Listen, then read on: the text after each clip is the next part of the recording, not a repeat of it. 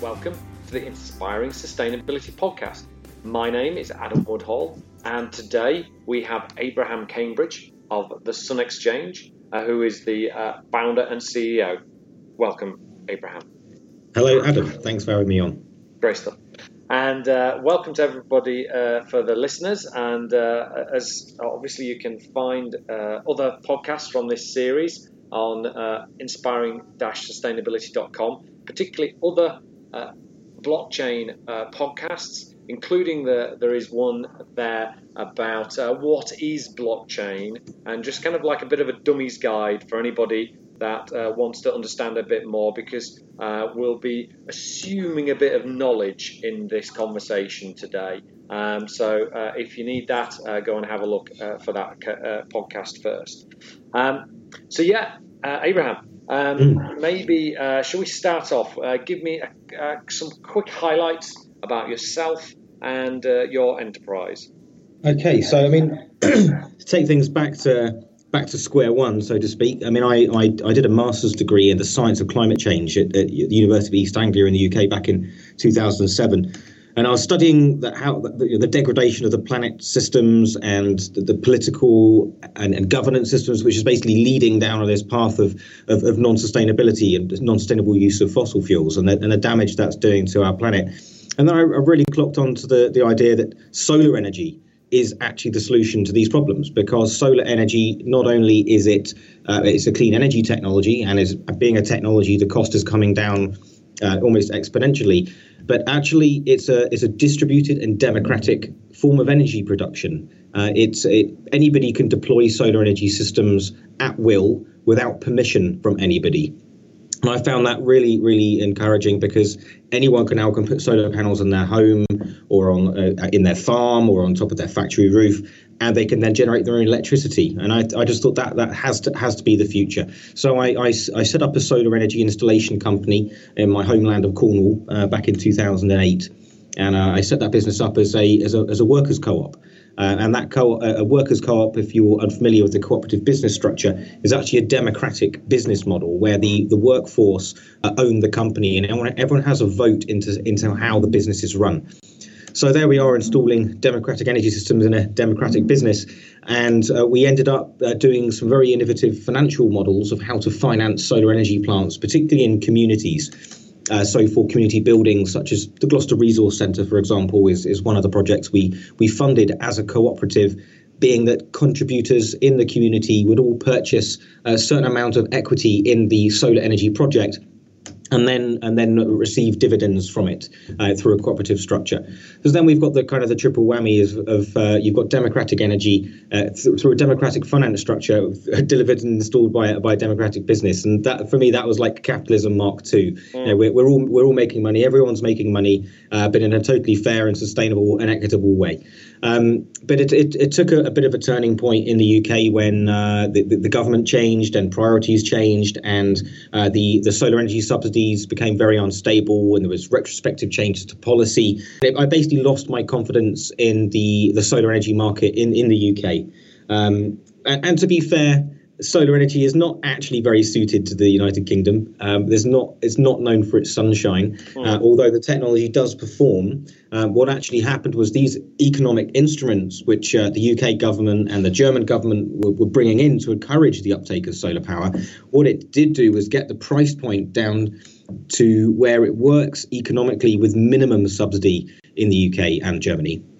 So what happens, I thought, if you start taking this technology to somewhere like South Africa, where there's an abundance of sun, no government policy whatsoever, what do the numbers look like? So I took a job with a consulting firm to come out here, and I spent a year or two working on projects, very large-scale utility projects in South Africa, advising banks on the technical due diligence of them. And the net result was that actually the situation in South Africa is there's no solar panels on the roofs of the businesses and on the schools and on the households in this country, which I thought was absolutely absurd. And what it comes down to is the government in South Africa have got no real interest in people generating their own electricity, because they own the coal power stations which power the country. So they've got very little incentive to incentivize individuals and businesses to generate their own electricity supplies. But as a result of there being little government and political support for that, the banks are operating in a regulatory regime where there's no real assurance that this is a real industry. So the banks don't have any financial products to lend to businesses to go solar. And that was what I looked out the window and saw no solar panels on the roof. It was obvious the problem was with lack of access to funding for businesses to go solar, because otherwise the technology works completely on its own merits. So at that point, I then set up the Sun Exchange, which was intended and it still is a crowdfunding platform for solar energy projects in Africa, but done in a very nuanced way. Just to wind back a few minutes where I'm talking about cooperative structures for solar energy projects in the United Kingdom, the problem with those projects is they're very bureaucratic and they're time consuming to set up. You have membership agreements, you have dividends, you have a legal entity, and it's actually quite complicated and quite restrictive as well. So what the Sun Exchange actually does, it basically hosts technically validated solar projects and enables anyone in the world to purchase the solar panels that are then going to live in those solar projects and then lease them to that project in return for rental income. So by doing this, you can take a solar project in South Africa that otherwise would never get funding, and we can democratize the financing of that project to a global community who could decide on their own terms whether or not that project is worth backing or not. And then the project gets funded, it gets installed. The community who's using that electricity, I mean, just take, for example, one of the projects that we've got running at the moment is for a microgrid in Lesotho, which is one of the poorest countries in the world. It's actually got the greatest level of inequality in the world. And there's a village there that has no electricity whatsoever. Along with 650 million other people in Africa, they have no electricity. The government have got no intention to supply them with power. It's going to cost them too much money. That's not worth it for them. So they just go burning wood and using all their cash crops to buy kerosene and candles, which leads to horrendous health problems. So we're now going to solar power this whole village, enable people in the world to own solar panels in those villages and earn income from them. But the enabling technology that underpins all of this is blockchain and Bitcoin. And the reason why that is that we have a universal network of computers and a universal currency, which means we can interact with the entire world with using one single currency. And that for me was just absolutely game changing. And that's how we came to be. And so we're now basing all of our systems around blockchain technology to increase the openness, increase the transparency, and also the autonomy of this revenue collection and distribution from our solar energy plants. That was an extremely long sentence. Well, it was a very informative sentence, Abe. So thank you for that. Yeah, I mean, obviously you've got you showed us a real journey there about from starting off at the UEA and that's a famous hotbed of environmental and climate science, and through understanding how you could make kind of maximize your impact is what I'm hearing you thinking about. You've seen that there's a problem and you want to work out what's my best impact, and that led you to Southern Africa. Yeah, it's also finding complementary technologies, putting the best environments together. So putting solar in with Africa is a double plus then, because you've got the best technology and the best place for it. And then when you combine the best financing technology, being Bitcoin, with solar energy, then you've got the perfect financing mechanism. So you've basically got distributed, decentralized energy systems being financed by distributed, decentralized finance systems. Now, when you actually look about this, I mean, this is for me like the biggest what's the shift to actually what's happening here. Not just with Bitcoin as a currency, but with the energy systems as well. Just think about what Bitcoin is and where it comes from. Bitcoin is created on a silicon chip powered by electricity. That's what Bitcoin is. It's money created on a silicon chip powered by electricity. And the value of that virtual money is now being converted into silicon chips that produce electricity, which is then sold for money. And that is the start of a solid state, passive, silicon-based economy. There's no moving parts. It just adds value. And one Bitcoin, the embedded energy in a Bitcoin, when you mine a Bitcoin, it takes a lot of power, but you can then pay back that energy within about 14 weeks of it being turned into a solar panel. Wow. And that solar panel then produces 24 and a half years of effectively free electricity in an energy balance sense.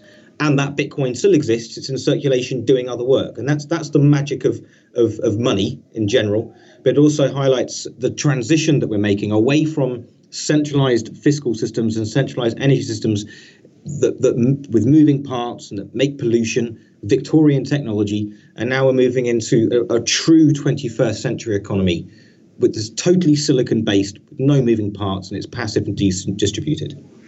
Wow, yeah, I mean, that's a really good summary. I mean, can you tell me more about the blockchain side of it as well? Because I think that's something that people are relatively familiar with, sort of what's the kind of the above ground, but it's what's kind of like below the surface here about what's powering this, and I think that's okay. So cool. So on a very practical level, if you're going to send money overseas to somebody conventionally, you've got to go on your online banking, you've got to enter in a bunch of horrendous codes and numbers, and then you've got to send it, and there's a big fee, and then you've got to wait several days at the other end to receive it. And that's if you're lucky to have a bank account.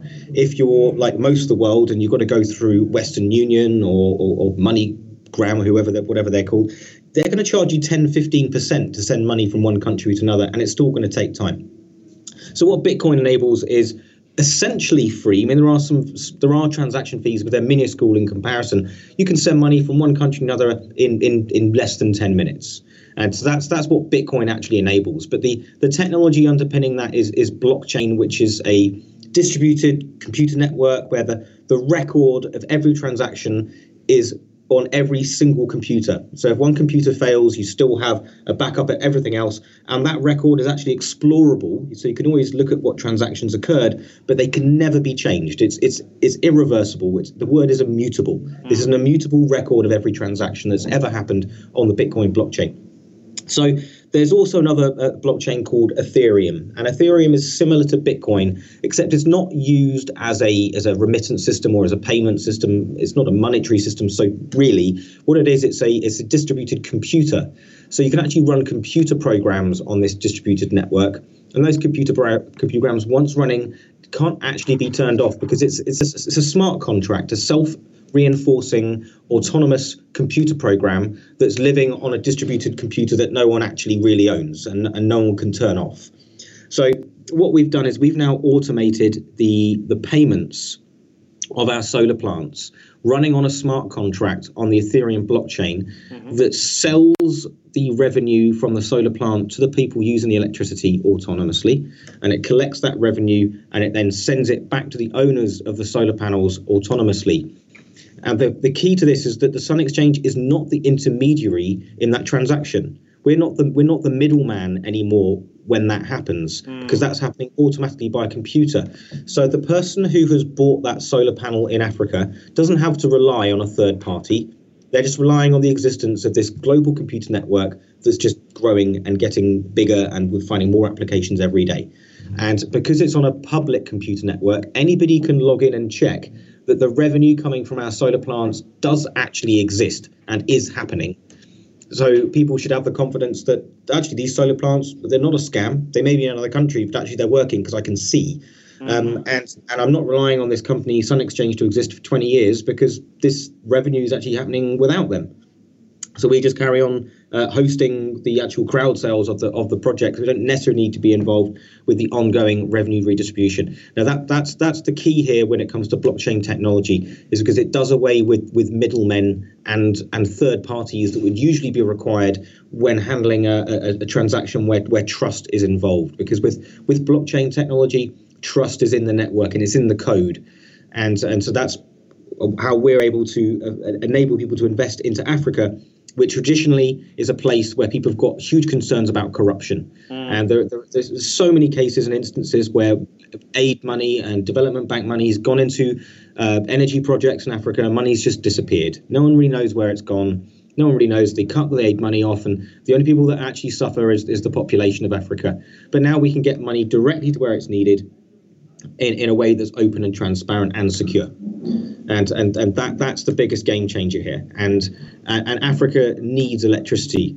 I mean, it's so easy just to take electricity for granted, but most of this continent has no electricity. There's 650 million people without it. The population is growing at such a rate. There's going to be 3 billion people in Africa by the end of this century.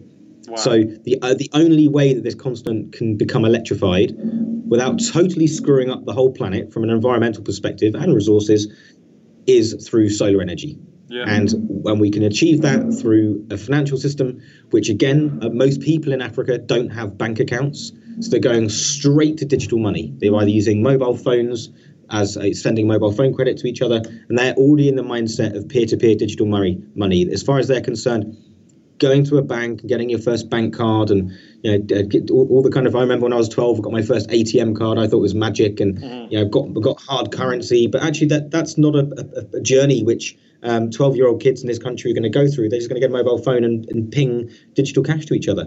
And that's what's happening to Africa. It's totally leapfrogging the technological progression which Europe has been through. They're going straight to decentralized. And that's the most fundamental thing of working here, watching this all evolve around me.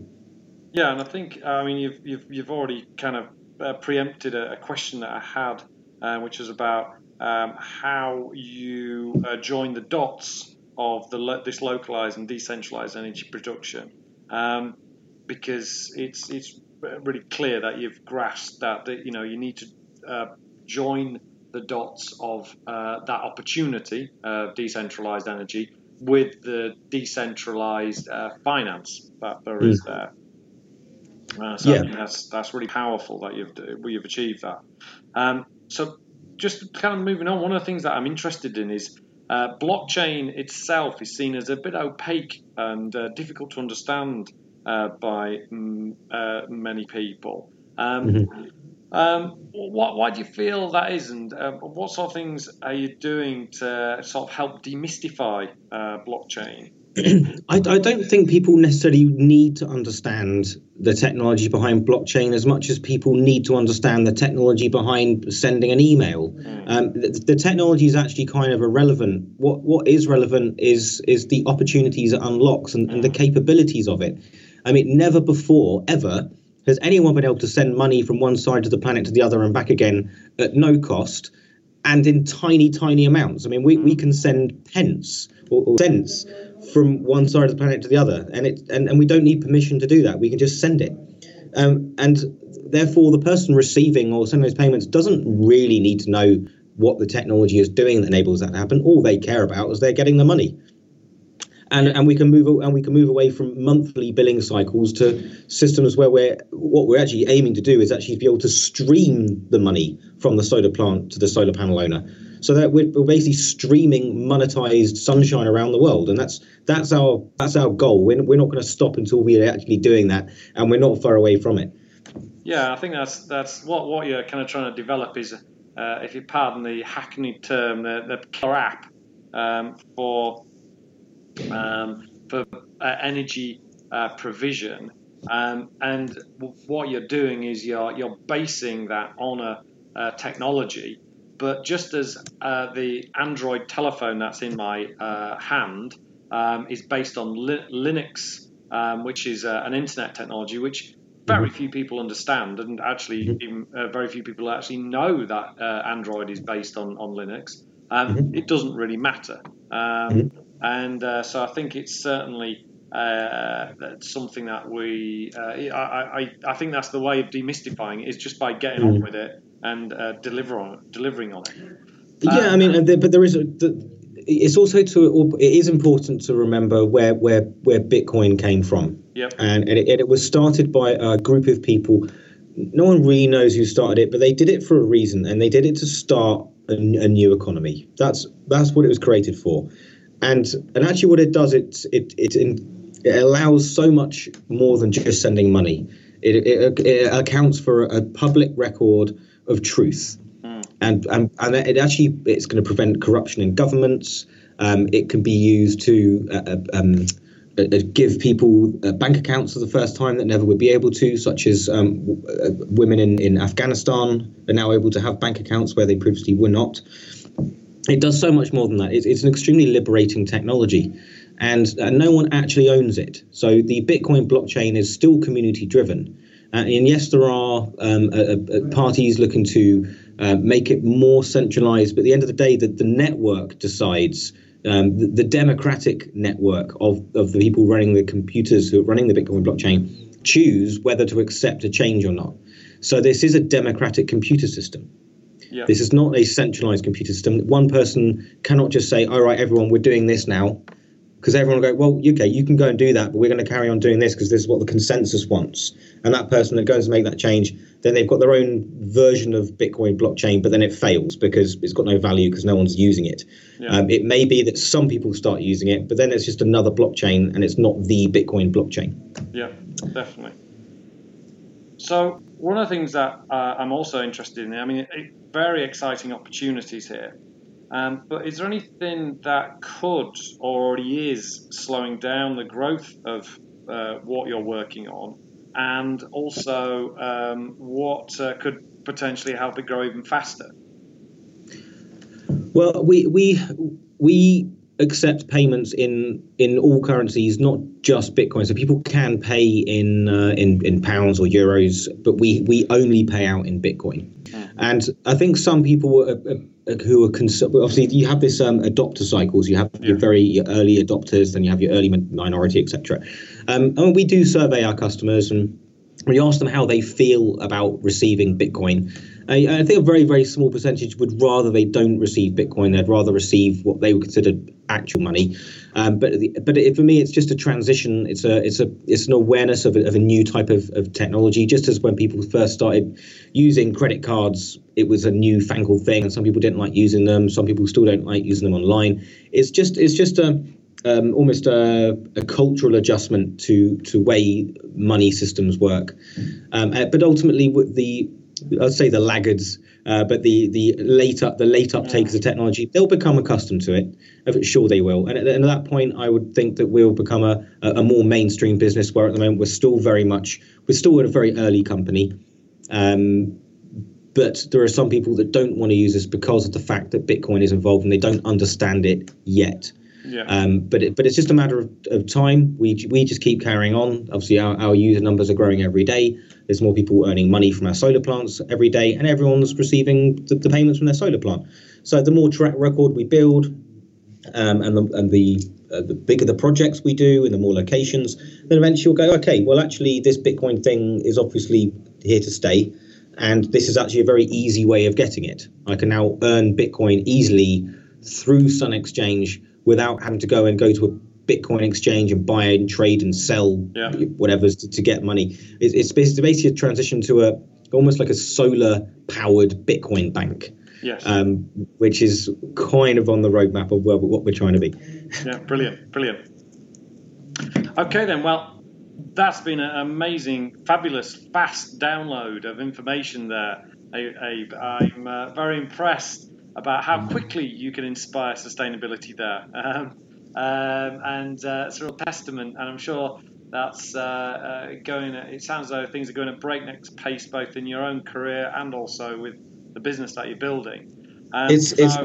Yeah, thank you. I mean, I'm in Cape Town in South Africa, and South Africa is such an amazing place to live because there's so much need here, but there's also so much opportunity, and it's such a fabulous place to be based. I'm so happy to be here, and I'm not missing the UK, I must say.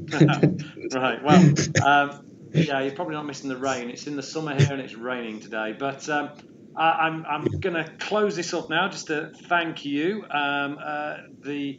I'll close by, first of all, thanking the listeners for their time here. And if they want to hear more in the blockchain series or just the Inspiring Sustainability overall, you can find it on inspiringsustainability.com. And also you can find me, Adam Woodhall, by searching for me on Twitter or LinkedIn. It's Adam Woodhall, all one word. And also, Abraham, where would they be able to find yourself and your business? You can find me on LinkedIn under Abraham Cambridge if you want to send me a message.